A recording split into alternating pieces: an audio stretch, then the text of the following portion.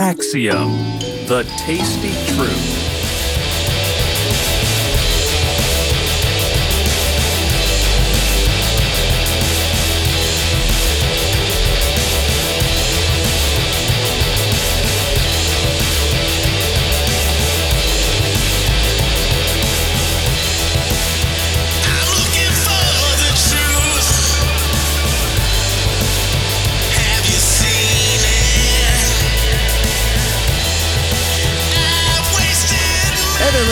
Welcome to I Like Your Style with Elder Bryson. I'm here with the band Just a Ride, or at least one member of them. How was it going, bud? It's good, man. It's good. Really, really cool to talk to you. Hey, everybody. Yeah, howdy. So, let's see. You guys are from... We're from all over the UK. We're kind of a strange band. We were doing the whole, remote being in a band together before it was cool. So we actually live in literally different parts of the country. So I don't know how good everybody's geography is, but we're from the UK. We have our bass player, Russ. He lives in Brighton, which is on the south coast. We have our guitarist, Drew, who lives in Andover, which is kind of heading towards the west of the country, the southwest. I live in Nottingham. I'm Rod. I'm the lead singer. I live in Nottingham, which is in the Midlands. And then our drummer, Alex, lives in Yorkshire, which is 2-hour drive from me. So if Russ needs to go to Alex, it's probably a 4.5-hour drive. We basically for years had been doing remote writing sessions and all this sort of stuff. So when the world stopped in 2020, we were kind of same for us. No big deal. Yeah, I love it. Yeah. That's fun. I mean, I did actually shit my pants for about 3 weeks. So I don't want to come all blasé. I really did think the end times were coming, but after those first 3 weeks, I was fine. Yeah, I mean they still might be, but we'll figure it out. Exactly. So being so far apart, how'd you guys what's the origin story? How'd you guys get started? So it's a really weird one. So myself and the guitarist Drew, years and years and years ago, we were in a band, or I was in a band called Violent Delight when I was a teenager, and we got signed to a major when I was about 15, and we were with Warner Brothers for 3 years, and the band started to fall apart a little bit, and that's when I met Drew, who replaced the original guitar player in the band. Drew came into the band probably about three months before we got dropped from our record label, and everything kind of went a bit tits up. But we formed we formed a good kind of working relationship, a bit of a friendship, and we ended up staying in touch. But for me, I kind of got quite burnt by my experience with the music industry. I spent another few years, trying to get back into it again, and really fell out of love with it, and ended up probably for about 10 years, maybe even longer, just not doing any music at all, just becoming a complete hermit from it, just, writing off. And I ended up actually moving away from my hometown, moving somewhere else, and ended up almost having another life where people had no association with me in music. So for example, my wife, I think even when we were married, she'd never seen me perform music or anything like that. Knew I was into it or whatever, but sees it differently. Whereas my childhood friends are can't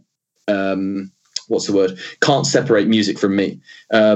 So literally one night, I was coming home. I think I was quite drunk. I was walking home, and I got these Facebook messages from Drew, and Drew was starting a project, and he was in need of a singer, and he was apparently he was quite drunk as well, had thought of me and was just why aren't you doing anything? Come on, give this a go. And I was drunk enough to go, yeah, send me the tracks, I'll give it a go. And that's kind of how Just a Ride got started. So it actually all started with each other sending audio files backwards and forwards. So in terms of the evolution of the band, even since day one, we've never really lived particularly close together. We've kind of done that whole remote writing thing. And we probably wrote like this on and off for maybe a year, 18 months. So not really taking it seriously as like booking gigs and doing all that sort of stuff. We just were writing, like that was kind of like the first steps of getting back into music, which was kind of quite therapeutic. And you kind of like get back on the horse and go, oh yeah, I really did miss doing this. This is really cool. And as it picked up, we ended up deciding, okay, well, let's take it a little bit further. Drew had been writing also with our original bass player Eddie, and then we found drummer Alex, and we got together. We did a little kind of demo. We played a few gigs. It kind of went cool, and then I decided to go and live in Amsterdam for a year, which kind of scuppered the band a little bit. I stayed there for a year. In that year, Drew started playing in another band called Inglorious, who I'm not sure if you've heard of them, but they're a cool kind of rock band in the UK. They were doing great things. So Just a Ride kind of took a little bit of a backseat to that. But then when I came back, we were like, okay, let's give Just a Ride another go. And then Eddie, unfortunately, personal circumstances meant that he had to move back to his native Brazil. So we were like, oh man, now we're without a bass player. And that's when we met Russ, who was actually the videographer for a video that we put out actually quite a while ago. It seems like it's new because we released it in 2020, but we'd actually recorded it, quite a long time before that. And we were like, yeah, let's give Russ a try. And then I think when Russ came in the band, it coincided about the time I think that Drew finished up with Inglorious and, wanted to make this his kind of main focus. And since then, we've kind of, and then it was like, yeah, let's go for it. Let's give this a go. And then COVID happened. So we then had like a year. But one of the good things about it was, like I said, we were used to the idea of writing remotely, and it actually, it put a lot of things in perspective, and it allowed us to finally kind of put together an album, finish it. And one of the things I think we did, which was really smart, was kind of quite early in the lockdown, we just kind of tapped up people that could record us and just basically had some agreements. Like as soon as the restrictions lift, we're in the studio. Because, you've just got to, play the cards that you've been dealt. And we were like, well, there are so many people that, producers and mixers and whatever, that are probably desperate for work. So it ended up in the studio in September, October, did the record. It's taken a little while to get it finished. We had a few ups and downs with mixers and bits and pieces, but eventually it all worked out nicely, and the record is all mixed, being mastered at the moment as we speak, and hopefully will be out sometime towards the end of the year. Obviously, the way I think people consume music now, it would be great. We would love it to just drop the record and just put it out there, but being the self-promotion whores that you need to be in 2021, we're just going to drip it out, a single every 6 weeks and kind of go from there. But, we're kind of like old dogs trying to learn new tricks and navigating the world, and a music industry that's very different from what I recall. I don't consider myself to be like ancient, but because I think my experience of the music industry was in the early 2000s when I was a teenager, that industry is completely different now. It literally couldn't be further apart. It's almost like I don't know if you've ever seen the movie California Man, about like the caveman that wakes up in like 90s California. I kind of feel like that when I think about the music industry, because it's called Encino Man, but yes, that's one of my favorites. Yeah. So in England, it's called California Man, because I don't think we were kind of smart enough to know the I can't even say Encino Man.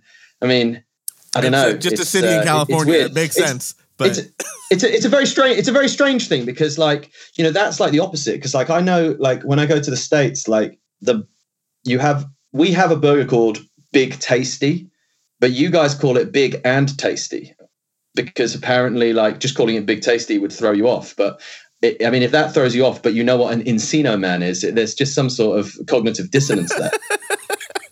I would say you're probably right. I don't know. I think maybe the marketers just misunderestimate the capabilities of Americans, but sometimes that's rightfully so.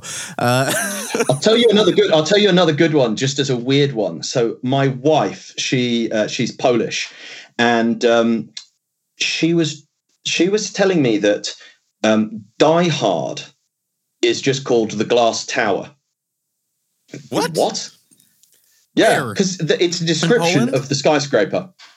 Wow, that's she was, and I remember she was trying to explain this. Oh, have you seen The Glass Tower? I'm like, no, what's that? Is that like Labyrinth? Has it got David Bowie in or something? And she's like, it's got Bruce Willis, and he's fighting all these terrorists, and he's like crawling through. And I'm like, are you talking about Die Hard? She's like, no, The Glass Tower. And I'm like, oh fuck, maybe this is like a remake, or like, they were trying, a few years later, some director was trying to rehash it, and no, it turns out it was Die Hard. So yeah. Anyway, that's absolutely wild. I love it. Let's backtrack here, like just a lot. One of the first things you said that I feel like we kind of glossed over that needs to be discussed is you were assigned to a major at 15. What did that do to your head? Oh, it was probably the worst thing that could possibly happen to me. But it was a great experience. I mean, look, it shapes who you are. It's really easy. Like, people would always say, like, oh, don't believe the hype. Like, things could go badly. And I was like, yeah, of course they will. And just enjoy it at the time. I think it's a strange thing, because it's like, on one side of things, when I look back on it, you look back on it with really kind of like rose-tinted glasses, and it was really cool. And like I said, it definitely shapes who you are. Obviously it has a huge impact on you. Like, I never finished school, and I never basically, like, I didn't finish like your equivalent of high school. That obviously puts you in a different kind of, when it all falls apart, literally from, there was a period of time where literally one day we were playing festivals in front of like 10, 15,000 people. And 3 months later, you're washing dishes in a restaurant, and when you're 18 and you've gone from being, the person that everybody wants to talk to and the center of attention, and then all of a sudden you are literally like at the bottom rung of the ladder.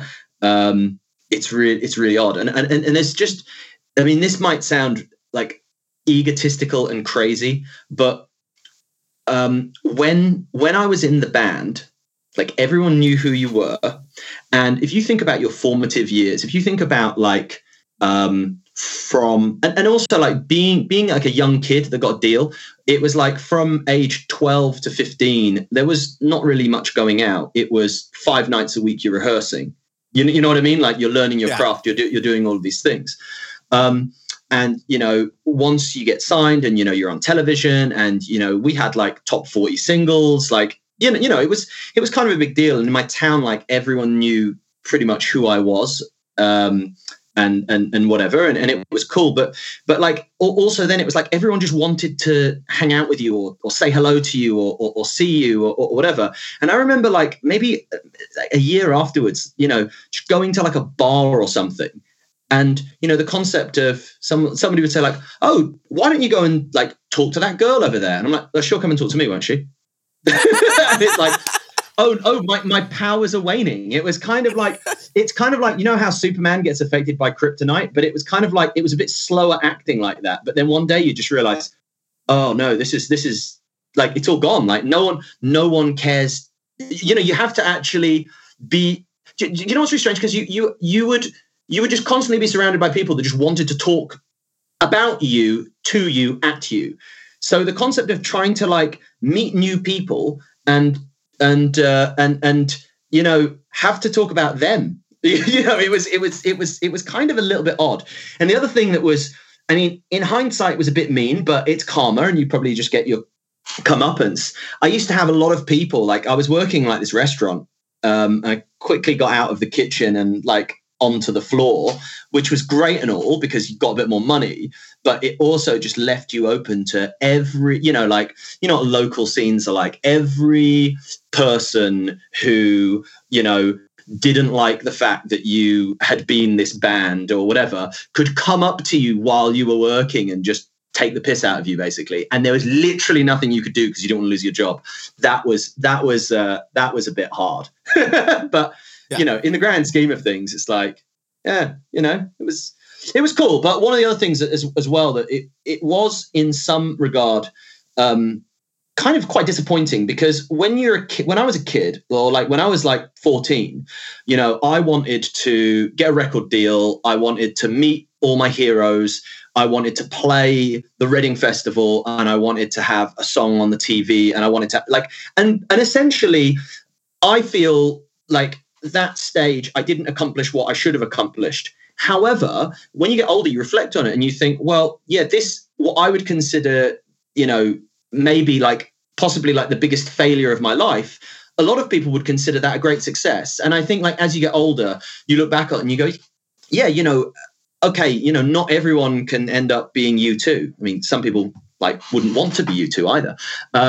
But you know, just the fact that you kind of got there and you experienced some of those things, I think is pretty amazing. And you know, I've got great memories, and I've got like good scrapbooks, and you know, I'm a bit older now, I've got kids, and it's like, you know, it's something you can kind of show them and be proud of. But you know, hopefully in the next 6 months, Just a Ride will eclipse all of that, and you know, I'll just be like, this is my Indian summer, and I'll be looking at those times like, oh, that was actually the famine, because you know, the harvest is now.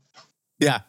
No, that makes a lot of sense. It's funny because you talk about like, you know, like people like every time I've ever met my musical heroes, right? Like I always try to like, I know everybody always just melts and is like, I love your music. This is you're my favorite artist. You're my favorite song. Like something along those lines. I always try to be clever with my comments of like, you know, like, so on this song, what was the guitar pedal that made this noise, or whatever dumb question I can come up with, like hoping that maybe my question's not as dumb as everyone else's, but I still know it is deep down.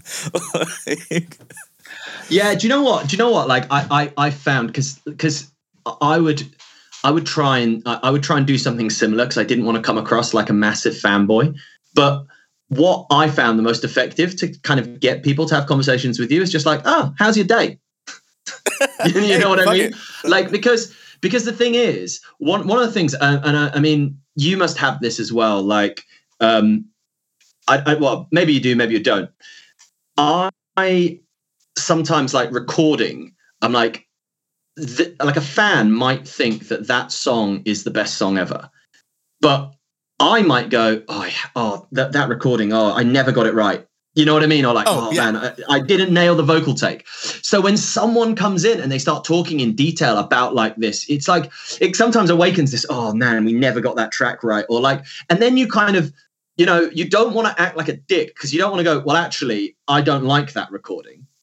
You know what I mean? But so actually sometimes when people are just like, oh, you know, how's your day going? You're just like, oh yeah, cool. Yeah, fantastic. And you're probably more likely to have a normal conversation with somebody and actually, I don't know, have more of an interaction just than someone just going, oh yeah, thanks. Because when someone's just overly effusive, it you know, unless you know, you're like a sociopath, it generally tends to make people quite uncomfortable. And I mean, you know, I think that's hopefully a sign that I'm not a sociopath.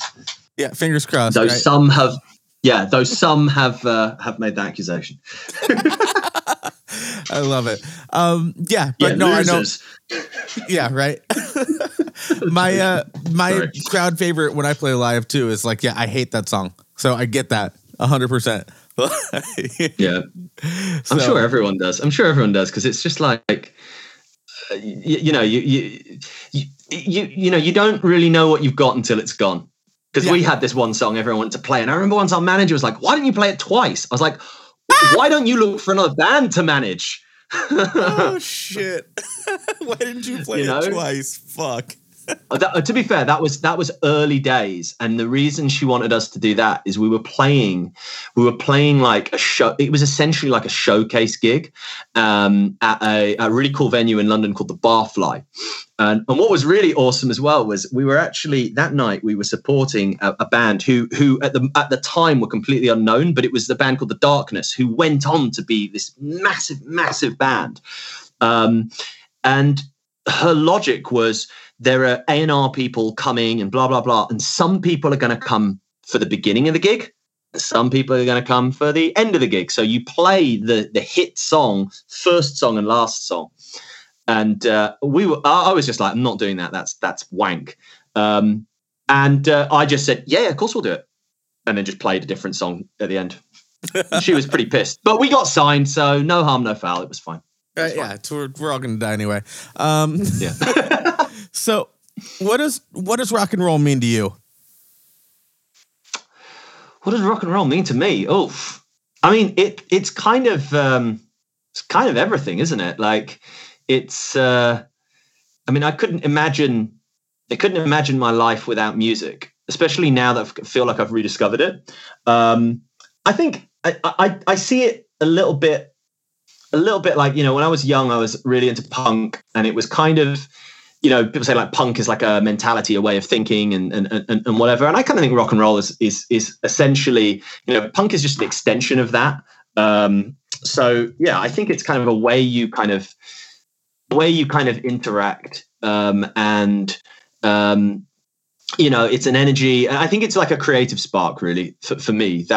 That's what it is. I think it's a release. I think it is, I say a lot. I've done it again. It's very much a way of kind of getting things off your chest in a constructive way. I always like to be really positive with music, and I think there's a lot of negativity in the world, probably rightfully so. But I've always kind of felt like music really makes me feel good when I'm down. There's a great song by Andrew WK, who is one of my, like, obviously as someone who loves rock music and being positive, of course, Andrew WK is going to be on my list of influences. But he has a song off an album he put out called "You Are Not Alone." It's the second track. It's the second track, and it's called "Music Is Worth Living For." And I just think, like, yeah, that kind of, I wish I'd written that song, because he's managed to articulate it better than I have, and he's written a song about it, and I've just rambled in an interview. Yeah, no, that's a good mentality for sure. Like I'm one of those sad rockers, right? So like it goes a different direction for me, but it ends up in the same place. Oh, listen! It's the sadness that gives you the, like, it. Do you know what? It's like a way of processing the sadness and the darkness and trying to turn it into something cathartic and positive.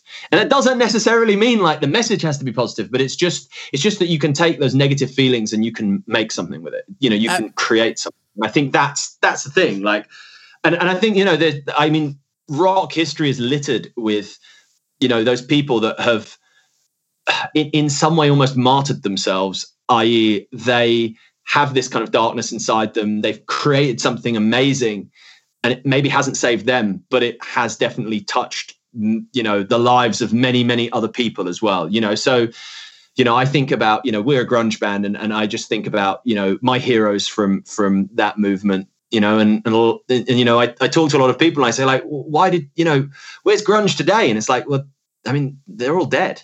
It's Eddie Vedder is like last man standing. It's really sad, and you kind of think, I'm sure, the music of, Scott Weiland and Chris Cornell, obviously Kurt Cobain, maybe they didn't manage to overcome their demons, but I'm sure, a net positive is they've definitely helped a lot of people across the world for 30 years probably get through loads of hard times. So yeah, I don't want to say that they're like Jesus or anything like that. I think that's maybe a bridge too far, but maybe like a modern equivalent. I mean, I personally but as like my whole brand is, taking the piss on religion anyway. So yeah, I would say that the net positive for at least our society and culture has been more positive from Scott Weiland than it has been from Jesus. But that would be my opinion that I know is not commonly shared. I think it's unmistakable who partied harder. Yeah, that is. But in terms of like who's had a more positive effect on people's like mental well-being versus, you know, the negative effects of people's mental well-being, I don't know. I think, you know, like Yeah, I probably would agree with you that Scott's done a better job. right. And I think I've never heard of anybody that, being murdered in the name of Scott Weiland. Like it's not a thing. Yeah, I was gonna say it's like all of the negatives that came, Scott inflicted on himself rather than others. Yeah. Right. Anyway, maybe many years later, generations will form religions around iconic rock stars. Right. Yeah. The Cornellites, right, in the year 3032. Right. Yeah, you know, and you know, you'll have like Soundgarden as the Old Testament, and you'll have Audioslave as the New Testament. And then you'll have his album with Timbaland as the Book of Mormon. Yep. Oh man, bro. Yep. If hell is real, that's it. We're heading there. We're done. Hey, listen, all the best music's there. So yeah, right. You're not. Yeah, absolutely. You know, whatever. I'll hang out with Kurt and Scott. It'll be great. Boom. So, on a scale of 1 to 10, how weird would you say you are? Weird is a funny one. I'd say different, probably like a 9. I think quite differently to well, I know I think differently to a lot of people. And I could, and anyway, weirdness, like beauty, is in the eye of the beholder. So yeah, if different is weird, yeah, maybe a 9, not quite a 10, because I think a 10 would be like, you're not aware of it, or you're just, you know, the wild man in the desert, which I'm definitely not. But I've always I'm a bit of a contrarian. I always just like to go against the grain. You know, I had this thing about, you know, when I was a kid being punk rock, and I kind of looked at the basic tenets of like what the punk movement was in the 70s. And I think when I was kind of coming up doing my first band in the like late 90s, early 2000s, it was a different kind of punk, and it was just like a new set of rules or a new orthodoxy. And it was like, well, I want to do things that are what I would consider to be really punk, like, you know, being outside of the system and you know, really rebelling and doing stuff, as opposed to what I think, especially on the major, they were kind of pushing you through, which was like, well, a punk should do this and a punk should do that. And it's like, well, hang on a second. Well, this is like a wolf dressed, you know, mutton dressed as lamb. This isn't, you know, the spirit of the 70s. So no. Yeah, I mean, I do tend to kind of, yeah, I would see myself as rather, I don't know, you say like, just a different perspective on things. Yeah, I like to play devil's advocate a lot. I like to understand what other people are thinking about, and I used to think that everyone did that, and I have started to realize, probably realized about 10 years ago, but really started to realize that I don't think many people do. No, they really don't, because I'm the same way, right? And it's been, you know, one of those things where like it's been going around the internet lately that people who like to play devil's advocate don't actually contribute anything, and maybe not while they're doing it. But like, if you're anything like me, the whole reason you play devil's advocate is to try to reinforce your beliefs and see if you're actually right or wrong, and try to, you know, figure shit out. And I don't think people are really trying to figure shit out anymore. Yeah, I think you absolutely, you know, bang the nail on the head there. People think you're doing it for them, but in a way, you're kind of you're kind of justifying it to yourself. And you know, I'm a bit of a flip flopper. I kind of go from, you know, I like to think that I don't want to say I could believe anything, but I would think about things. I'm very logical and very rational, and I do try and think about, you know, I'm very much a results person, end result. Like that's what is, you know, that is what's important to me. Like I'm half Chinese. Like, you know, we just, it doesn't matter how hard you try. It just matters what you achieve at the end of it. You know, that's that's kind of how I was brought up. And I think that's how my mind works. And at the same time, I think I am actually quite compassionate in a way, because I do consider, and you know, we just released a song called Razor, and one of the kind of themes of that song is the battle between kind of your desire to achieve against what you're willing to do that. And yeah, you know, like I'm very results, like this is the result I want, but at the same time, I'll set parameters of, yeah, but these are the lines you can't cross. You know, maybe if I didn't have that, maybe just being results focused would be quite dangerous. Yeah, no, you're very spot on, because that's kind of how I grew up too. Like, right, it doesn't matter if you tried, you know, unless you win the Olympics, you failed. You know, like that's how I was raised. So yeah, I can totally relate to that. But yeah, speaking of your song Razor, I love it. So I think that's a good time for us to go ahead and play it right now. And sweet, man. Yeah. We'll be right back.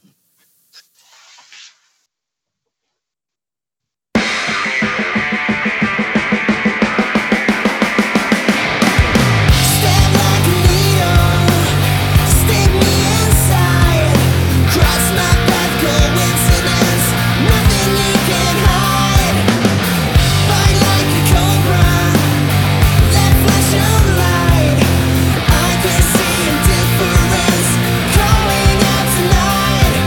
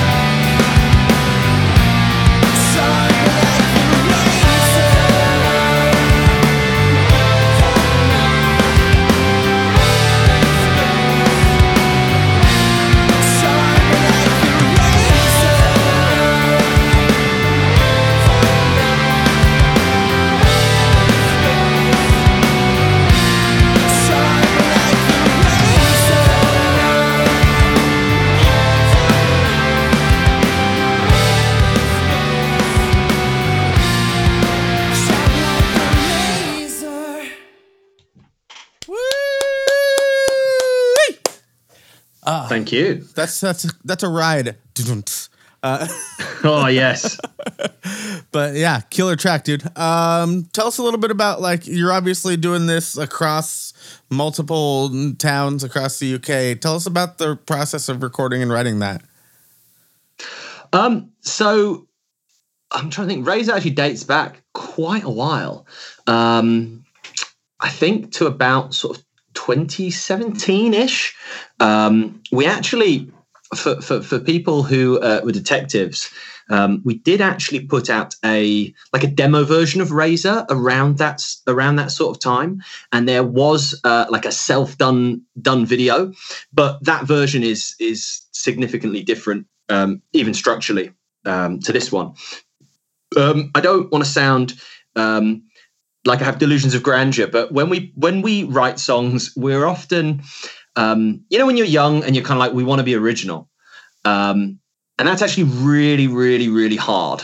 So I think like we've got to the age where you can kind of try to emulate the sounds of bands that you like. And what we've kind of done with our music on this record is to kind of make like a Frankenstein of songs. So to think about different bands that you love and different songs that you love and think, oh, there's a section from a song I really like. And there's a section from this song that I really like. And I want to do something a bit like that. And then if you kind of Frankenstein all those kind of parts that are influenced and you stitch them back together into something new, like Frankenstein, your monster will come alive, and it can actually be quite handy. So that's kind of what we did with this track. It actually all started where like the three tracks that we're kind of going for, which I don't actually think have ended up sounding like this, but there was Coaching by Audioslave was a big one.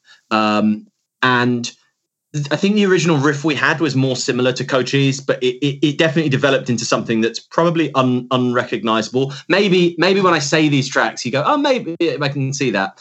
The kind of the chorus, the kind of yeah kind of thing. I'm a really big Bon Jovi fan, so I was kind of thinking of that sort of 80s big chorus Bon Jovi, like Living on a Prayer style, like the style of, not like, oh, we're gonna write Living on a Prayer, but that sort of energy. And then the beginning of the song, there is like a on the snare drum, and that was really strongly influenced by a track called Travel by Telephone by a band called Rival Schools.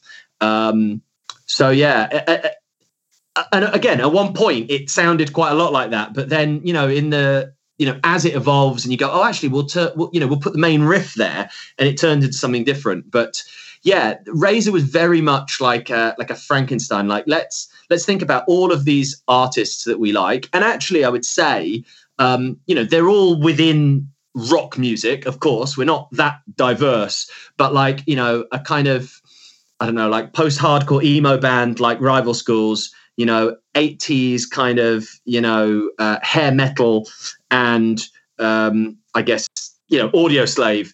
That's quite a range within rock to try and fuse elements together. And hopefully, I don't think it necessarily sounds original, but I think it sounds very different from those kind of core elements that we were trying to bring together. No, yeah, I can, like, now that I think about it, I hear that little bit of, the tiny bit of Tom Morello influence in there for sure at a minimum. But yeah, it's not like, unless you told me that, I would have gone like, oh yeah, that's clearly Cochise. Like it's, like it's, but like you can hear a little bit of, like you're wearing new influences on your sleeve, and I love that. That's big to me. Well, one of the things I was going to say is, in the original version we had, we went into the riff straight away. So actually, structurally, the song was far more similar to Cochise, and we had a breakdown in the middle. So actually, I think those elements. But then again, I'm sure as you find when you write, you start chopping things around, you start changing things around, and you know, that original idea can morph into something that's almost unrecognizable by the end of it. So, you know, I guess that's just the kind of the evolution of the song.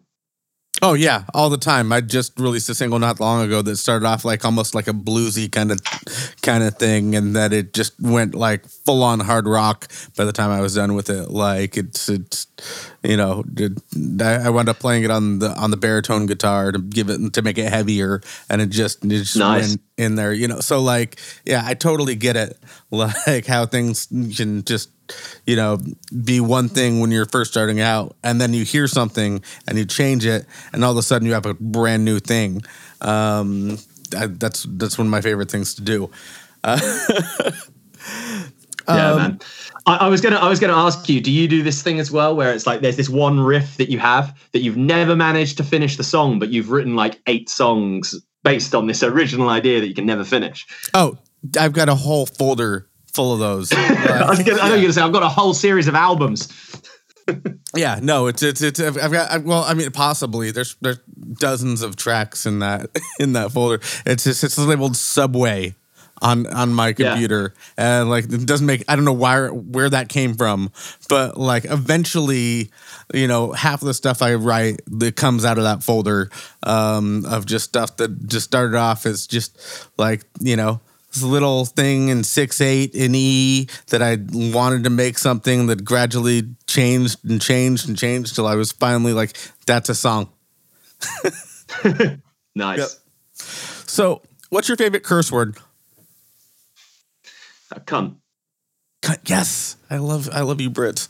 You're I great. mean, yeah. I mean, I think it has far more gravitas in the States, but yeah, here and maybe sometimes if I'm like if I'm really cross, I'll say like, oh, cunting fuck, or like cunting shit, or you know what I mean? Like just string them a little bit. Yeah, cunting shit fuck. That's never been. Yep. I don't think anyone in the States has ever said that, and I'm going to start it start the revolution. Please do. You should check out. There's a you know, for anybody listening in the UK, there's quite a well-known comedian called Mickey Flanagan, who's like a Cockney geezer, and he talks about the casual cunting. It's like, you know, you're in a serious relationship when you can call your girlfriend or boyfriend a cunt, and they can do the same back to you, and it's not offensive at all. You know, oh, which cunts move my shoes? It's like casual cunting. Like, that's it. Yeah, you know, you're made for each other now.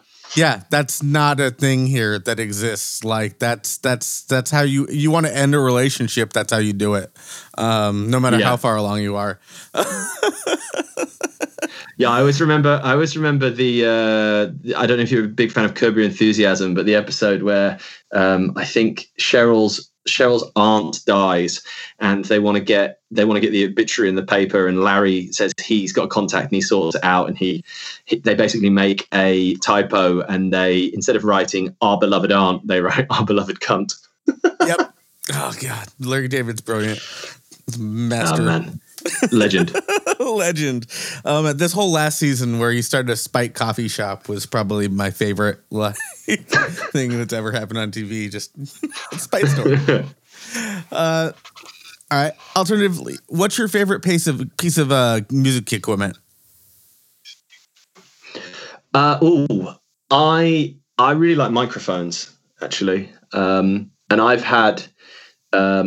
I'm a big fan of Rode microphones, actually, and I've tried all sorts, but I've got a Rode NT1A that I've had probably for, I don't know, 15, nearly 20 years, and I do all my recording on it.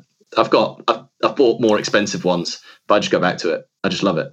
No, I don't know. It's like I just know how to use it, and I guess. Probably reveal something that I shouldn't say, but when we went to do our record, I basically ended up re-recording 95% of the vocals at home on my NT1. I just wasn't happy with them, so it just, you know, it was easier to re-record them. So yeah, yeah, I know exactly. That's what probably you mean. my favorite bit of kit. That's a great mic. Like that's like when people ask me like for recommendations on like starter microphones that they want to start recording. That's what I always get. That's like what I always give them. What I use is my favorite microphones to use for vocals are mics that are never used on vocals, and it's so like it always messes with people, but they fit my voice right. Like I use an SM57 and a Sennheiser. 57s are great. 57's are great, and our album was mixed by a dude called Chris Sheldon, who literally was my dream mixer. And when I was in the band I was in years and years ago, we really wanted to get Chris to mix our record, but there was just scheduling problems, and we couldn't make it happen. Chris has mixed some really great bands. He mixed The Color and the Shape, the Foo Fighters record. He's mixed Pixies, Radiohead, Block Party, Feeder, just some really, really great bands. Yeah, he's a monster. And it's really funny talking to him. And I think he produced Therapy as well. Yep. Because we were talking to him the other day, and he was just like reeling off these names. You know, he was like, "Oh, this Irish band called Therapy." I'm like, "Yeah, I know Therapy." Yeah, he's in. I think he was Garbage, Biffy Clyro. He's in a bunch. Yeah. But he was saying a lot of the time, he said, "You won't believe the microphones we use sometimes." Do you know what I mean? To get these great, because it's about getting the right performance. Do you know what I mean? And it's like you can spend hundreds, thousands of pounds. That's great, but actually, you know, like I said, it's about getting that energy down, and sometimes you just do different things. And he was saying like you'll be amazed to know what's been done on a SM57 or an SM or a beat up SM58. Do you know, it's awesome. And I think you've just got to kind of be open-minded about these sort of things. And like you said about the NT1A, it's, to me, I mean, it's probably my Chinese side of things. It's like, I like a good deal. You know, when someone says to me like, oh, I'll give you an example. So I like Chinese food. I like going to Chinatown, right? I love it. It's cheap. It's great. It's what I consider to be like authentic food, and it's probably not authentic when you go out to China, but you know, we're Hong Kong Chinese, we're different. But you know, you go to Cantonese food. Now, I went to a Michelin-starred Chinese. It's the first, I think it was the first Michelin-starred Chinese in the UK, Hakkasan, which, you know, they're around the world. And I thought about it like this. I thought, yes, it probably was the best Chinese meal I've ever had, but it was 4 times the price of the next best, and it wasn't 4 times as good. So I'm not sure if I want to come here again, or like it, you know, I'm not going to. Therefore, is it actually better? Because you know, you have to have. There are kind of like economies of scale, and I think that's exactly how I feel about the Rode NT1A. I'm like, I could spend 5 times as much, but will I get 5 times the value? You know, and in the market of 2021, I mean, you need that money to spend on Facebook ads. Yeah, 100%. And not to mention with all the plugins that are available right now, you know, you can make your NT1 sound like a much more expensive microphone too in the box. So, yeah. It also helps if you can sing and know how to record, because I think that is, do you know that is actually something that a lot of people kind of overlook. Like, you know, recording vocals, I consider it like an instrument. You know, and, you know, the difference it makes, you know, being able to get your takes in time, being able to recreate, like if you like to do double tracking, you know, to be able to bash out identical takes and, you know, I think there's a time and place for just doing like one take going all the way through. It depends on what serves the song. But I tend to find what I like to do is I like to do quadruple tracking. So what I do is I do 2 kind of regular takes. I then do a clean take, and then I do like an octave down take. But the 4 tracks are by no means, there'll be one track that's the dominant track, but it's just to kind of beef it out a little bit and to give it texture and do all sorts of stuff like that. But what I found is, like, when I think about like when I used to try and record myself when I was a kid, like, I was crap at it. Like, you know, it's something you learn over time. But I think like nowadays, like, because the equipment that you can have at home is so good, I think it's, it can be quite daunting probably for like the new generation when they start learning, but they'll be able to pick this up so quickly. And once they kind of learn their craft, like the possibilities are just like endless. Oh, absolutely. There's so much more that, like, when you and I were younger, that it just didn't exist, right? Like I had one of those Tascam 4-track tape recorders, right? It sounded like garbage. I know, mate. I was right there with you. But I loved it so much, like, because I could record, like at the same time, like 2 guitars and 2 vocals, and have it sound like a song. That was, new for me. I don't know if you know. I don't know if you know the artist Daniel Johnston. Vaguely familiar. So there's a great movie about him called The Devil and Daniel Johnston, and he's a really interesting guy. He suffered serious mental illness. I think he's a paranoid schizophrenic, and there was like he just was born to create music. But there's this story about him, and he's got like a 4-track recorder, but he doesn't know about like digital reproduction, or he doesn't know about like, that you can just take the masters and recreate them. So he would basically make a record, and then when he sold out, he would then have to like re-record it. So there are like huge numbers of versions of the same record out. Which I think that's so cool. Like, imagine like, oh, some guy needs a copy of my album, and rather than just take it to the printers, it's like, shit, I've got to do another, I'll just re-record it in my bedroom overnight and then put it out again. I like that. I mean, I think people should do that more often. I agree. Having different versions. King Gizzard and Lizard Wizard's a great example of that. Like they had a couple albums where instead of releasing it themselves, they just kind of put out masters of it, and then there's different printings of from like 150 different, record labels and that kind of thing. I think that's super cool too. It's a little different concept, but like overarching the idea of having all those different versions of the same thing is really cool to me as well. And I think it sounds like they were consciously aware of what they were doing. Yeah, that's also that's accurate.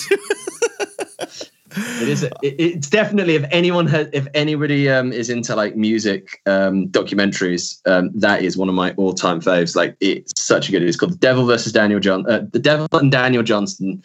And I'll have to check that out. That sounds great. Incredible. Yeah, I love it. I think you can get it on YouTube. You can get it on YouTube, but it's got Spanish subtitles. It's like obviously ripped from somewhere. I'm down with that. It's great. So you guys have finally made it. You're on your private jet, flying to play a show here in the States, right? And you've got your record collection with you for some reason. The plane's going down. You got enough time to grab 3 albums to play on your little coconut ploughed radio on the island that you're going to be living on for the next few years. What 3 albums are you grabbing? I'm thinking actually getting off the island. Once I have my patented coconut-powered music media player, I will be ready to become some sort of tycoon. So I think I not only need to find tunes that are great, I need to find tunes that will inspire me to put this device together. But okay, right, let me think. The thing is, I'm kind of like, do I want to go eclectic, or do I just want to go, I like what I like? Because it depends how long it's going to take for me to be rediscovered on this island, or if it was like these are just the 3 records. I'm going to say 4 to 5 years is how long you're going to be there. 5 years, okay. Yeah. I would probably, to stay positive, I would take Andrew WK, I Get Wet. Okay. Because that literally can always cheer me up. I don't know. There's something about it. I actually used to hate Andrew WK. When he first came out, I was like, I don't get this. And then I went to see the Red Hot Chili Peppers, and Andrew WK opened, and I almost couldn't be bothered to watch the Chili's because I was so blown away by Andrew WK live. I just couldn't stop. I was just like, oh my God. And I remember watching the Chili's, and I I actually watched the Chili's from the side of the stage that night, and I was still thinking, oh my God, I've just seen Andrew WK. That was like how much of an impact it had on me. And I probably seen Andrew WK play 20 or 30 times. So yes, I definitely need I Get Wet. Okay, other albums. Well, I looked at I don't know if you ever looked at like your Spotify insights and to see which song you've listened or which album you've listened to the most. So I'll go with that because I was looking at it the other day. So I would say Handwritten by the Gaslight Anthem. Okay. Just on the stats, weirdly enough, literally only on that. And then, so I've got like a party, bang, bang, bang. I've got a bit of like, We Want to Be Bruce Springsteen, but in the year 2000. So what else can I go for?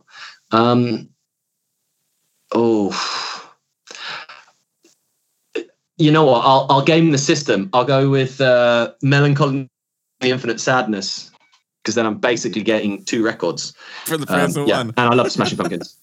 So I should have gone with 3 double albums. I should have gone with 3 double albums, because then I could just be like, boom, 6 records. 6 records. I'm good. I'm cool. There's some great double albums out there too, but Melancholy and the Infinite Sadness is a great one. I love the Pumpkins too. So glad I got to see them on their last tour, because like they did those tours with like the hired guns where Billy just wasn't into it for a few years, and like they didn't have Jimmy on the drums or James on the guitar, and they'll never get Darcy back on bass, but that's okay. But like this last arena tour they did was just absolutely light years better.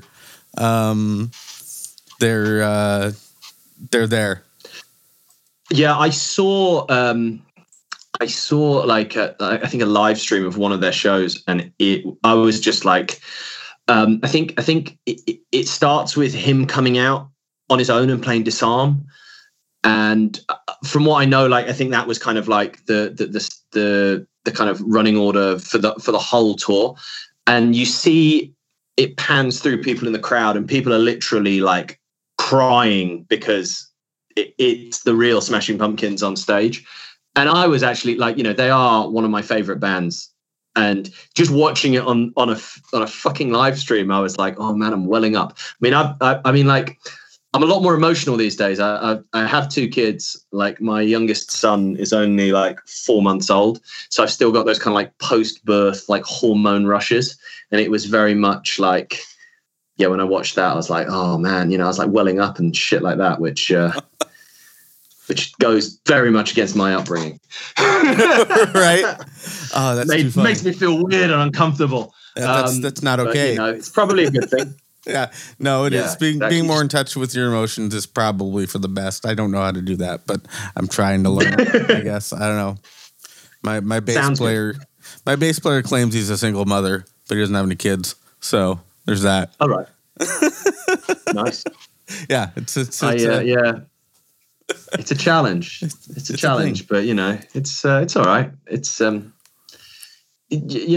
said to me, it's not particularly hard. It's just time consuming and monotonous. And I think that's probably true, but very rewarding, probably like working in a factory or something. Yeah. No, that's what children are like. We'll go. Having children is like, that's the kind of quote you on that having children is like working in a factory. Yeah, a little bit. It's relentless. It's relentless. And you don't really see. Actually, during the pandemic, I basically like started a company, January 2020.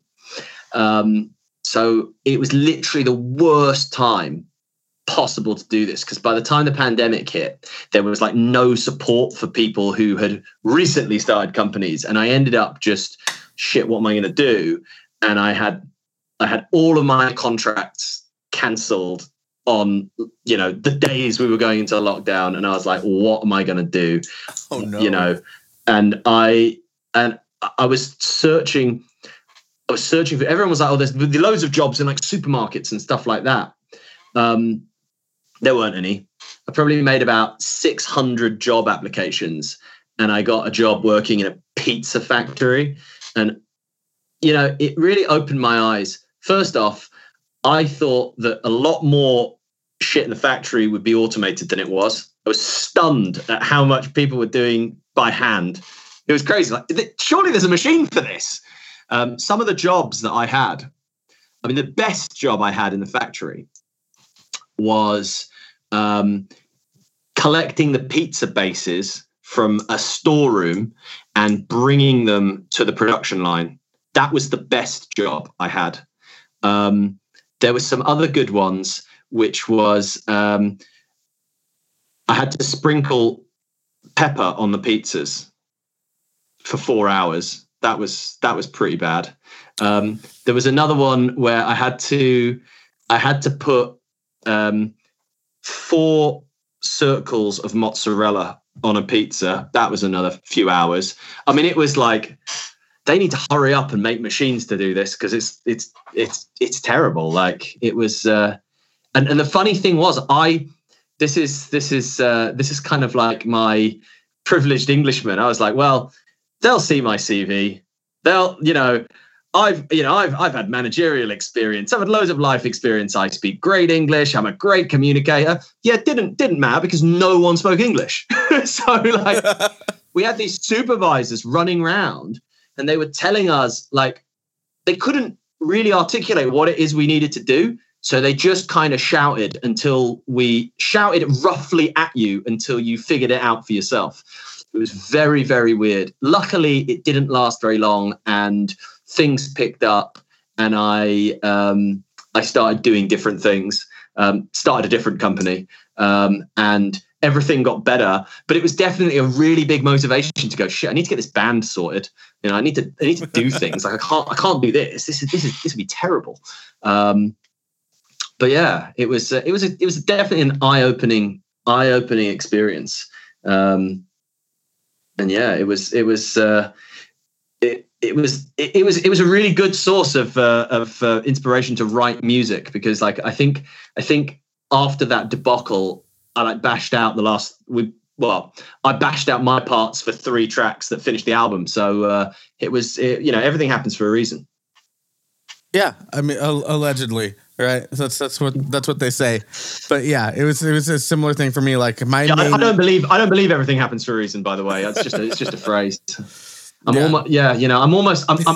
sometimes dabble in the idea that there is even no free will, and you're just like, it's not that nothing's, you just, everything's predetermined by like your programming and stuff like that. And that's, I like to explore lots of different ideas. Yeah, same. But that's a place where I live very frequently, because, like, let's face it, most of the things that make up who you are things you have no control over, right? Your name, where you were born, 100%. The religion you were born into, how you're raised, who your parents are, who their parents are, what schools you go to. None of that's within your control. So if all that shapes every decision that you make, how do you have any? But yeah, that's they can go on for hours about that. And we're here talking about music. Yeah. But non-musically, this is my favorite part of the show. It's time for Hot Takes with Elder Bryson. What's your unpopular opinion? What's your hot take? What do you give it to me? What's my popular opinion? Or unpopular opinion. I've got to be careful. Got to be careful these days. I don't know if I want to say. See, the thing is, like, we always try and be positive and try and be, in such a politically charged climate, just try to be apolitical. But that's almost impossible, because people just want to make everything about politics. So, like the other day, we've got this new song coming out called "Time Is Running Out," and we were kind of discussing it, and I was kind of like, well, I had a concept for a video, which was like just a picture of a glacier getting smaller and smaller and smaller. And then we were discussing whether that was political. And it's like, how has that, like, I understand that it is, but then you think, how have we managed to do that? Like, it's just, I don't know. It kind of blows my mind. Okay. Unpopular unpopular opinion is that you can't, if you rely on other people, or if okay, so my thing would be, if other people care more about your shit than you do, you don't deserve to get anywhere with it. Oh yeah, totally. So yeah, that would be my unpopular opinion.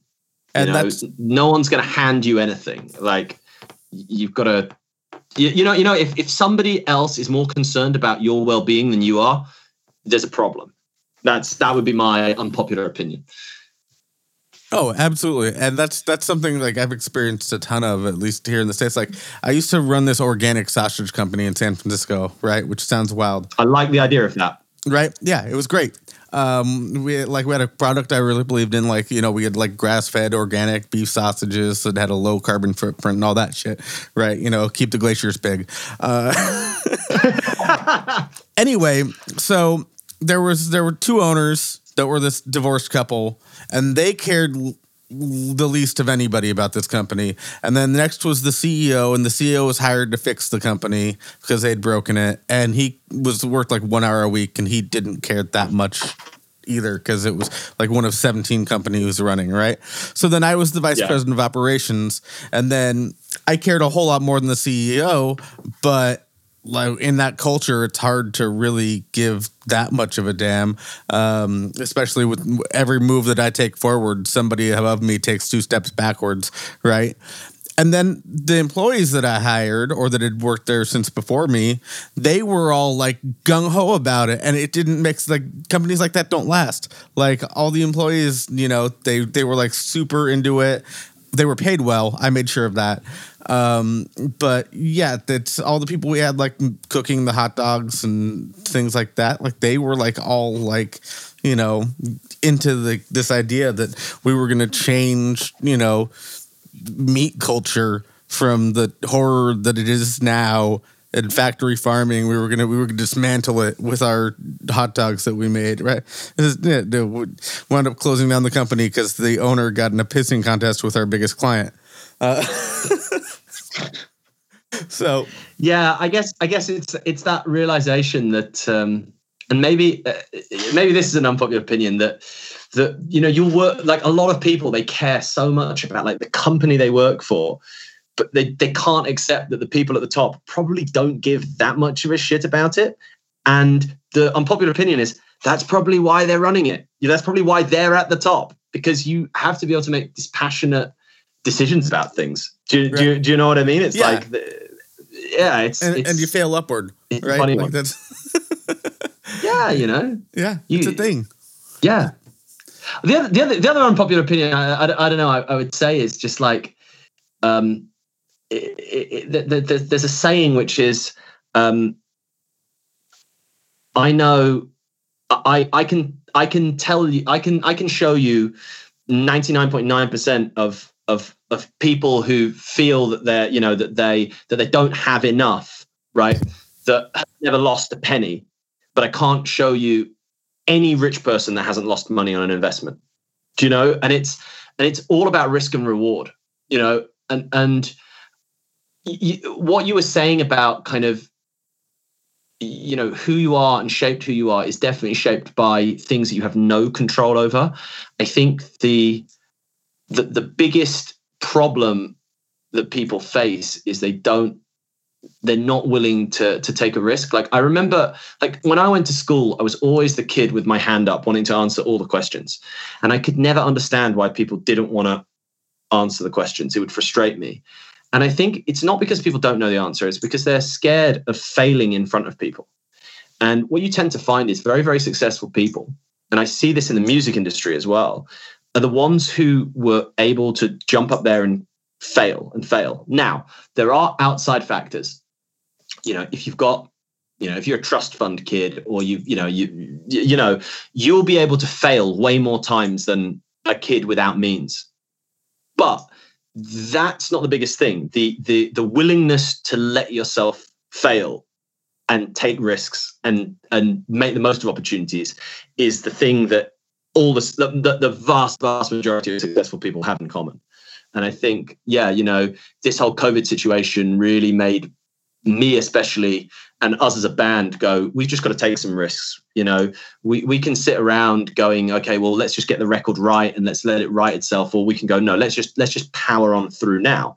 And one of the, and I guess a real example of this is, look, we're all guys who are in our mid to late 30s. Okay. We're not, what was one of the reasons that we couldn't excel so much with Just a Ride?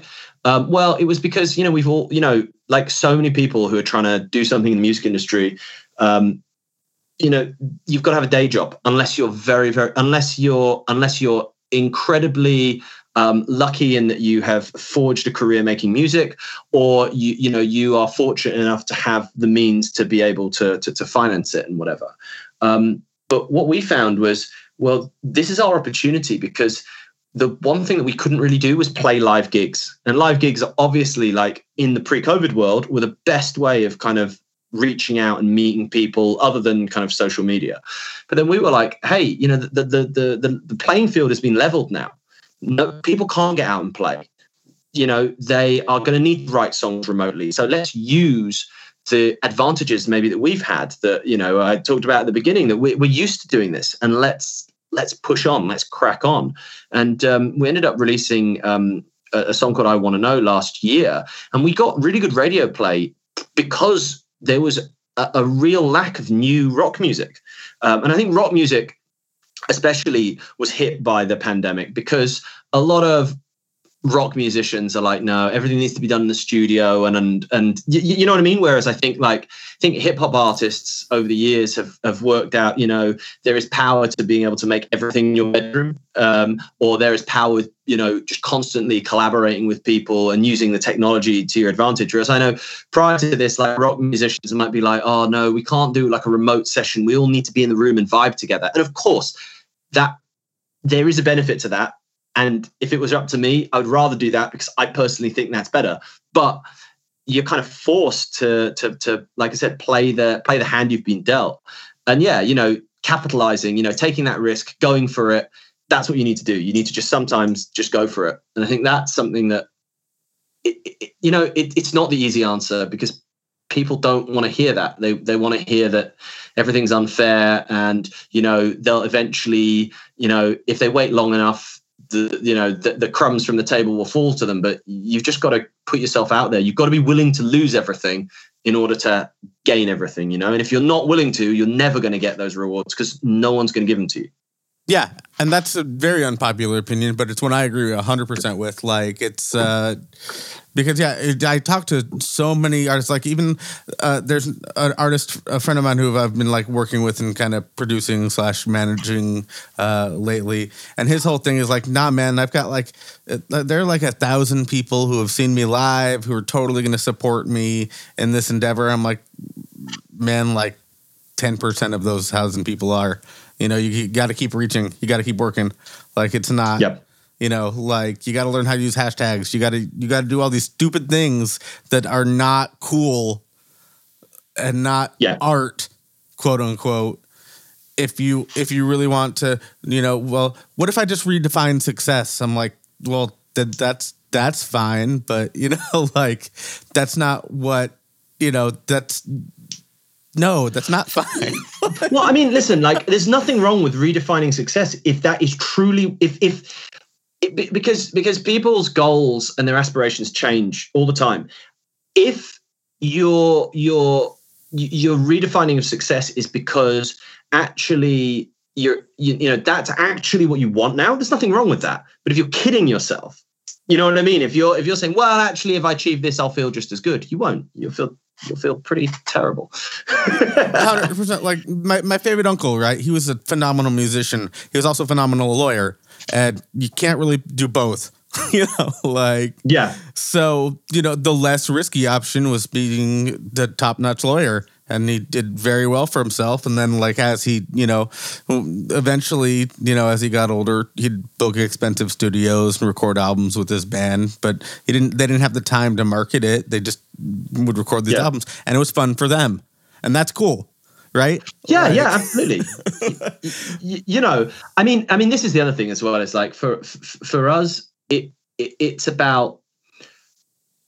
I mean, when we got the album, when we did the album, I was like, do you know what? Like I said we all sat down and we were like, okay, what do we want to do with this? Because for me, if you know, I really, I think this album I'm most proud of about anything that I've ever recorded. And I said to the guys, I said, listen, if all we have made is an album that we're going to listen to for ourselves, I'm happy. Like, that's cool. But I'm very much a person that, like, I think there's potential. So if we say we want to really try and do something and achieve something, then if that's what we want to do, then let's go and give it our all. You know, and yeah, you know, it's about having real expectations. You know, I don't expect at the end, you know, I mean, I'd love it to happen, but I don't think we'll be doing an arena tour at the end of this album cycle. No, but we've got kind of quite clear goals of what we want to achieve with this album. And I think if you discipline yourself and you know, you work out a plan of how you're going to get there, and you try and implement the plan. And if it works, great. If it doesn't, you learn something from it, and you'll use that the next time. You tweak the plan until it does work. Yeah. Yeah. Exactly. Keep going. You know, nobody gets it right first time. And, you know, and the guy who does, he's a dick. No one likes him. No one likes him. He hasn't had any fucking struggle. Yeah. No, that's for sure. And that's how it works, you know? Like, so many people, they fail one time and they think that's it, right? I've been failing at music for like 15 years. I'm still going. Yeah, man. I mean, it's just one of those things. I mean, like, we've kind of, so I actually work in social media, so that now, which helps. Yeah. But it's amazing trying to explain to people this, you know, one of the things that we've talked about as a band is like, oh, do you not think we're posting too much content? It's like, are people not going to get fed up with it? And it's like, I think the line at which people get fed up is way, way, way further away from, way closer to them than you think it is. Way further away from them than you actually think it is. Yeah. And also it's like, but I get it, because I understand people don't necessarily understand like how all these platforms work. So I think it is possible if you believe, and I'm not saying this in a disparaging way, because I think the vast majority of people actually believe this. If you believe that every single one of your followers on Instagram gets every single one of your posts put on their feed on a daily basis, yeah, that might be annoying, but that's not how it works. Like, you know, they might get it every 3 days, maybe, or they might get a little burst of posts. Yeah, you know, but it is set up in that way, and you know, it's set up to require you to do what the platform wants you to do. You know, so if you don't play that game, you know, and we were talking about, you know, I remember, like, again, I really love numbers and analytics and stuff like that. Like, it's my other passion, other than, well, music and cryptocurrency are my passions. But like, just being able to evidence it and go, look, this is how, like, our Spotify plays are going when we post like every day or every other day, and this is how it goes when we post once a week. And, you know, now you can have a philosophical debate about whether you think that that's what an artist should be doing, or whether you know, and you know, we do a podcast, which would be great to have you come on, where we've spoken to a lot of guests about the way the industry is now.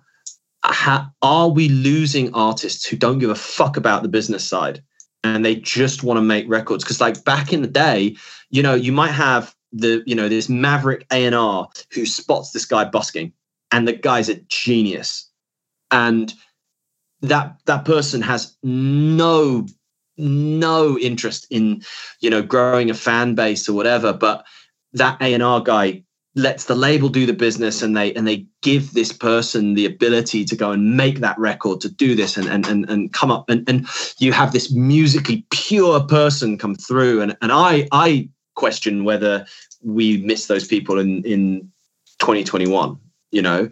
And you can talk about whether that's right or not.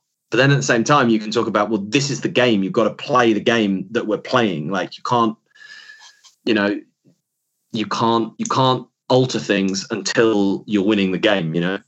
No, you're absolutely spot on about that. And, there are probably about 40 to 50 people who I think do see my content every day, but they're the people who want to see it every day, right? Yeah. But another thing I think that we're missing is people don't want to bug people with their content. Well, they're making content that bugs, right? Like, there's a huge difference between posting every day, hey, new album out now, new album out now, new album out now, right? There's a huge difference between that and, oh, hey, this is our guitarist. His name is John. He has a pet corgi. Let's talk about that, you know? Yeah.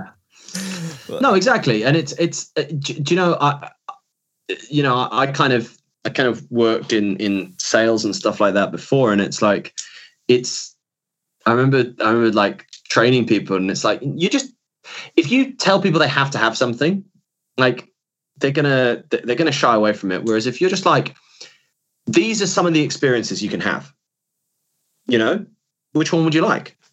You know, and it's completely cool if you don't want any of them. Yeah. Move on to the next one. Do you know, 100%. It's like, cool, I don't make the sale on this one, I move on to the next one. I move on to the next one. I move on to the next one. I think there's, you know, I think it's difficult though as well, because I think that as a personality trait serves you very well in the music industry or the creative industry in general. But I think it's at a juxtaposition, because if you think about how much emotion and how much pride and time, you know, I'm sure you spend in making your music, and then the concept of, oh yeah, but you've also got to be thick-skinned when people just aren't interested in it, or they tell you it's shit, or they, do you know, this is like, well, hang on a second, like these two things don't sort of balance off. So I think for the, you know, you do find an interesting character who is able to do that and still function as a human being, because you know, I completely accept it can be it can be soul destroying to get bad feedback. But you know, I remember very early days in my old music career, I had a really good tour manager who just said, do you know, don't get down about bad reviews, but at the same time, don't get excited about good reviews. Yeah. You know, it's just someone's opinion. It's just someone's opinion. And, you know, there are more people in the world who hate the Beatles than like them. And they're the most successful band of all time. Like, so don't worry about it. Just find the people who like what you do and appeal to them. Absolutely. I get way more excited about, you know, somebody like DMing me that's just some stranger I've never met who lives in Texas, who tells me that like my music reminds them of like some of Peter Hook's best work, right? I'd way rather hear that than get like have somebody on like Johnny's music blog, you know, like that I paid $1 on Submit Hub to say like, yeah, this album feels good. Here's the link. I'm like, okay, you know, like it's way different. It's a way different feeling from that. So yeah, you're absolutely right. And yeah, it's funny because, you know, you start off and more people think your music's shit than is good, and then you keep making music, and then gradually you reach that tipping point where more people think your music's good than think it's shit, and that's where you want to be. Yeah, no, absolutely. I would say I don't think anyone's ever got to the point where more people think their music is good than it's shit, but it's just like you've increased the number of people who don't think your music is shit. Well, more people who you. I mean, actually, do you know what? One of the best compliments we had, like when we finished recording our album, right? And this is exactly the sort of thing, right? Because I get it, right? I get it. Producer said to me, do you know what, Rod? This album, right? People can say they don't like it, but they can't say it's shit. Right? They can say it's not their cup of tea because it's well written, it's well recorded, you know, the performances are good. You know, they can say it's not for them. I don't like it. I don't get it. I don't want to listen to it. They can't say it's shit. And, you know, some of the guys in the band were quite upset by that comment, but I took that as a massive compliment. I was like, yeah, that's brilliant. Yeah. You know, that's what you want, you know. And this is it. Like, you know, I sometimes, you know, I always like to be positive with people, and I always, you know, at the end of the day, even if something is, you know, technically shit, you know, the fact of the matter is, like, everyone's been there. Like, it can get better if you you know, you've sometimes got to put the shit out. I remember Gene Simmons from Kiss always says, like, you know, just fucking bash out those songs, bash out a song a day, get the shit out of your system, you know, because do you know how you learn to write good songs? By writing loads of shit ones. It's like, yeah, that's pretty good advice. And at the end of the day, people, you know, they're not going to learn. Like, very few people, and it's like the cliche about, you know, the overnight success, you know, that took 5 years. Yeah. You know, you get this band, it's like their debut album's amazing. It's like, I mean, with all like let's say hypothetically, like, we get really good reviews of our debut album. Like, okay, we started writing this in 2015, 2016. Yeah. It's taken 5 years to write this. I mean, the real test of a band is the second album, or, you know, or historically, I always used to say, like, a band, you know, if a band is good on the third album, because that's when they've become, or like, that's when the band is the real band. Do you know what I mean? Because they've done their debut. You have your whole life to write your debut. The second album is the first time you're a professional musician, but you're writing on a deadline. And then you've gone through that. And then the third album, I think you just relax, and you know your craft, and you get it. And I think that's one of the things I just worry about with the music industry over the last sort of 10, 15 years since the advent of streaming, and how many artists get to the third record. And, you know, back in the day, you know, a record label might make a loss on the first two records because they know it's all about the third album, but that just doesn't, I just can't conceive of that happening. I think the balance is now that maybe, you know, with self-releasing and bits and pieces like that, but you know, it balances off slightly. But I think the thing that I love when I think about the old school days of the music industry, it was just that, you know, that those first three albums might take 4 years to write. And it's like, okay, you know, I think there was lots and lots of things wrong with record labels and how the industry was structured. But at the end of the day, the fact that, you know, a label would sign you and essentially give you a salary for 4 years to develop as a songwriter, like, that's amazing. You know, probably shouldn't have been fucking over the artist as much as you were doing, but, you know, I'll give you that. You probably allowed some artists to make some great records. But, you know, when I know people can do it self-releasing, but, you know, yeah, they might get to album 3, but they're probably not doing, like, I think most artists that are self-releasing and get to album 3, they're not doing this full time. And I think there's something very freeing about being a full-time musician. And I was very fortunate to have experienced that even at a young age. But you hear stories of, like, I don't know if you know a band called Monster Magnet, but the lead singer, Dave Windorf, I think it's probably their biggest album, called Power Trip. And the story of Power Trip was just like, you know, the label said, oh, you know, just go and rent a house somewhere for 3 months and write an album. You know, like, yeah, that freedom, like, oh man, that would be the fucking dream. Apparently he just went and stayed in a hotel in Vegas for 3 months and wrote an album about, like, strippers and gambling. Fucking great album, don't get me wrong, but I mean, I think he kind of gamed the system. Maybe a little bit, yeah, but whatever. Who's going to stop him? Then you've got your, you know, like, your famous, you know, Bon Iver story about the cabin in the woods, right? And you know, girlfriend dumps him. He goes and gets sad and drinks a bunch and in some cabin in the nowhere, Wisconsin, and comes out with a brilliant piece of art. So, you know, there's all kinds of range to that. You know, how long it takes to make a great album, but it's still possible. I think it is. I mean, it is and it isn't. Like, you know, there are benefits to, like, people having home studios and just the fact that, you know, you can just bash it out and just you know, get an idea. And I mean, you can have, like, a fully produced track in 24 hours, maybe less. You know, those are the benefits. Like, these are the benefits. You know, but it would. I don't know. I just feel like it would be great if you could balance the two worlds. You know, like, I think that, you know, it's like anything. It's like, you know, you've basically got two different systems and maybe something in the middle. You know, I'm just talking like a filthy centrist. You know, no one likes that. No one likes the person that compromises. You know, How dare they? but yeah. But no, that's spot on. I can get behind all of that. But yeah, moving on. What are you? What's the best show you've ever played? As me as an artist, or as just a ride? Either or. Oh, okay. I think one of the best ever shows I played, it was the first ever Download Festival at Donington Park. And that was a really cool experience. We were on the second stage. Like, it was the first time, you know, you play to like 10,000 people. That was pretty good. That'll probably stick in my head.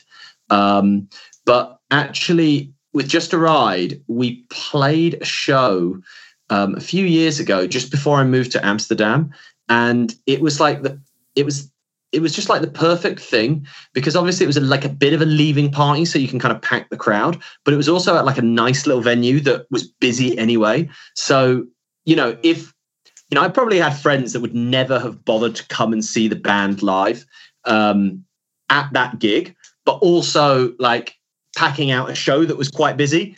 So there was just a really kind of cool energy about it.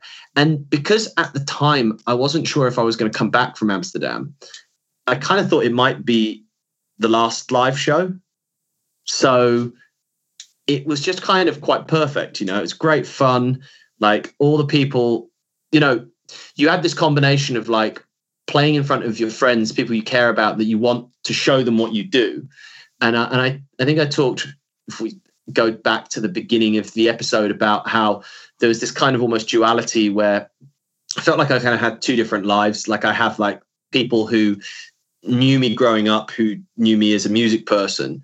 And then I had all these people that I met through like work and stuff like that, who had never seen me as doing that. And they always thought I was like the cantankerous person, because we'd go to like a gig or like an open mic or something, and I would just be like, oh God, this person, oh no, they're really bad.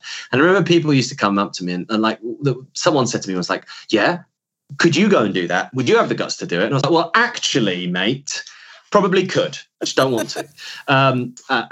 Being, that's the kind of like arrogant sociopath coming out of me. But yeah, no, it was just really awesome, because like, it was like your friends were there, and then there was just a really great vibe, and it was possibly like knowing that might be the last time you actually play a live gig.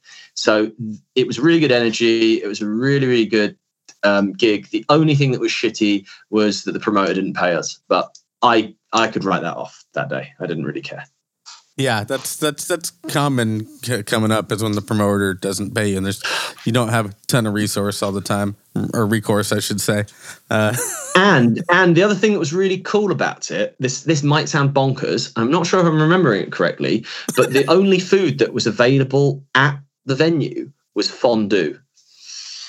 What? Which I think is just amazing. Rock and roll and fondue. No, like, yeah, that's like a middle class dream. Yeah. I'm into it.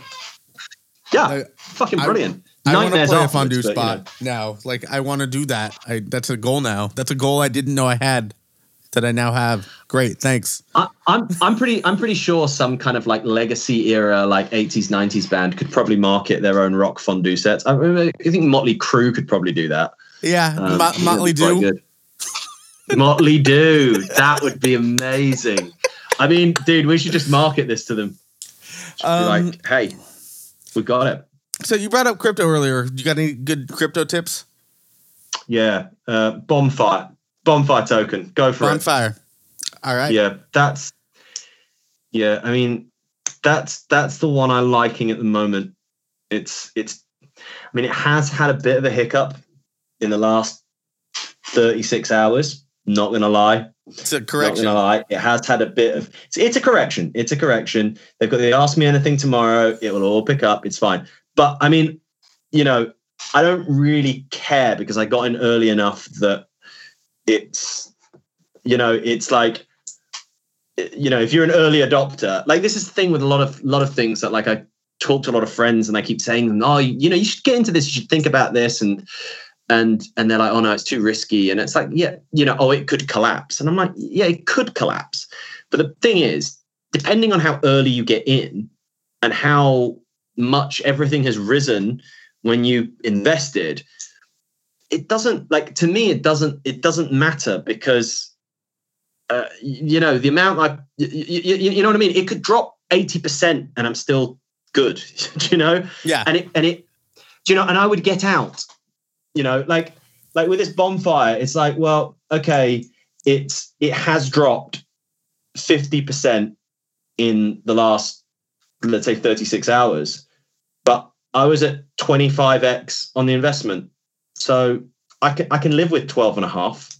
Do you know what I mean? It's like, it's not the end of the world, but absolutely, like, you don't get into it if you A, aren't willing to lose everything, and B, and you can't afford. If you can't afford it, don't do it. But if you just learn to do it, it is interesting. And I'm a bit of an idealist. Like, I kind of see what I feel the real benefits of kind of crypto and decentralized finance could be for the world. I can go into that if you want, but it's a bit deep. But at the same time, I do just want to get rich as well. So, it's kind of, there's a balance to it. But I do strongly believe that that it will open opportunities for people. Just giving people the opportunity to basically have basic banking. I think we take a lot of, I live in the UK, you're in the States. People take a lot of things for granted. They don't realize what life is like for a lot of people in a lot of other countries. And, if this is used correctly, and I don't necessarily think there's any guarantee that it will be, but it could really change people's lives in a positive way, other than just, making, geeks millionaires. I think it could actually, bring real wealth and prosperity to areas of the world that desperately need it. So that, I guess, it's just trying to be positive as well. I agree with that 100%. Like, I see Ripple doing that quite a bit. Yep. As one example. Cardano is a really good one as well for that. Like, they're really I think they're really, that project is really forward thinking. And there are so many good things that they appear to be doing. I just say appear to be doing everything. I caveat everything, but this is kind of it could be a sea change, and this is the terrible thing. Actually, I'll tell you, I was talking to a friend of mine who, we both got into Bonfire quite early. When I say quite early, I mean, we're talking about, like, this is only a few weeks old, this currency, but it's done really, really well. And we were like, I can't believe, I mean, I must have texted 50 or 60 people about it, and everyone just goes, oh, no, oh, you got to be careful. And I'm like, and it goes back to this idea of, like, risk and reward. Like, you need to do, you need to put risk in. But then when I think about it, and you're thinking, well, if you're talking about these early stage coins that can go up, they can go up 100-fold. You only need to put $20 in, and you could make a decent. So you know what I mean? Like, and listen, I don't want to knock it, because maybe for some people that they can't afford to lose, and therefore they shouldn't. But people just knock it quite quickly. But then I was talking about, like, why logically someone might think that this is a bit of a scam, right? So I was like, okay, you need to. So I was like, we were like talking about, like, this hypothetical conversation, and I'd be like, hey, Elder Bryson, right? Have you, do you want to buy this coin Bonfire? And you would go like, oh yeah, okay, cool. So how do I do it? How do I, how many dollars is the coin? I was like, well, first, what you need to do is you need to download, you need to get a Binance account, and you need to buy Binance coin. And you're like, oh, is that the coin you're talking about? No. So you'd be like, so hang on a second. This is the equivalent of you when you go to Disneyland and they try and sell you Disney dollars. It's like, you're trying to sell me a currency that I can only use here. Like, but I can still use my dollar to buy things. Where the fuck would I do that? And you're like, yeah, okay. So if you manage to get them past this hurdle, what you then have to do is you then have to say, okay, so you've got your Binance coin. And by the way, you know, they'll charge you a fee or something. So you're saying, well, hang on, my dollar amount has reduced now. So let's say it's $100 and now it's, you know, $97. You're like, yeah. Okay, cool. And then what you got to do is like, you've got to go and you've got to download this thing called Trust Wallet. You're like, Trust Wallet? Are you fucking nuts? Like this sounds ludicrous. Trust Wallet. Like, oh yeah, the man told me to get the Trust Wallet. Like that, you know, it's like, I'm not a racist, but like it's the digital equivalent of that. Anyway, and then if they do decide to download the Trust Wallet, right? And people often like they get really like skitty on the like, oh, and we've got like 12 phrases you need to put in order, and then you need to write it down somewhere. Don't take a photo of it. So you know these are things where like normal people are like, this sounds fishy, doesn't it? And then once they've got the Trust Wallet and they've got their fucking, you know, 12 word, you know, gibberish password that they can never digitize, right? You go, okay, cool. So what you now need to do is you need to, you know, you got those Binance coins. Well, what you need to do is you need to change it from Binance coin into Binance Smart Chain. Like, sorry, what? Oh, and they're going to charge you commission to do this again. It's like, hang on a second. You've already charged me to turn my dollars into this other currency. Now I need to turn it into another one, and you're going to charge me commission again. Yeah, but it's really cool. So let's say you manage to take them through that. Then what you say, right, now that you've got the Binance Smart Chain, what you need to do, open Pancake Swap. So what? Pancake Swap. So am I pronouncing this right? Yeah, Pancake Swap. And when you open it, there's a fucking, like, it's an icon of like 3 pancakes. And what do I need to do now? And now what you need to do is you need to go onto, you need to. Ladies and gentlemen, apparently my computer didn't like what we were talking about when it came to cryptocurrency, so it shut the conversation off. But if you want to know more, check out madtoken.org and Bonfire Token. I think those are worth checking out. Sorry about the loss of signal here. I hope you all are having a great day, and this has been I Like Your Style.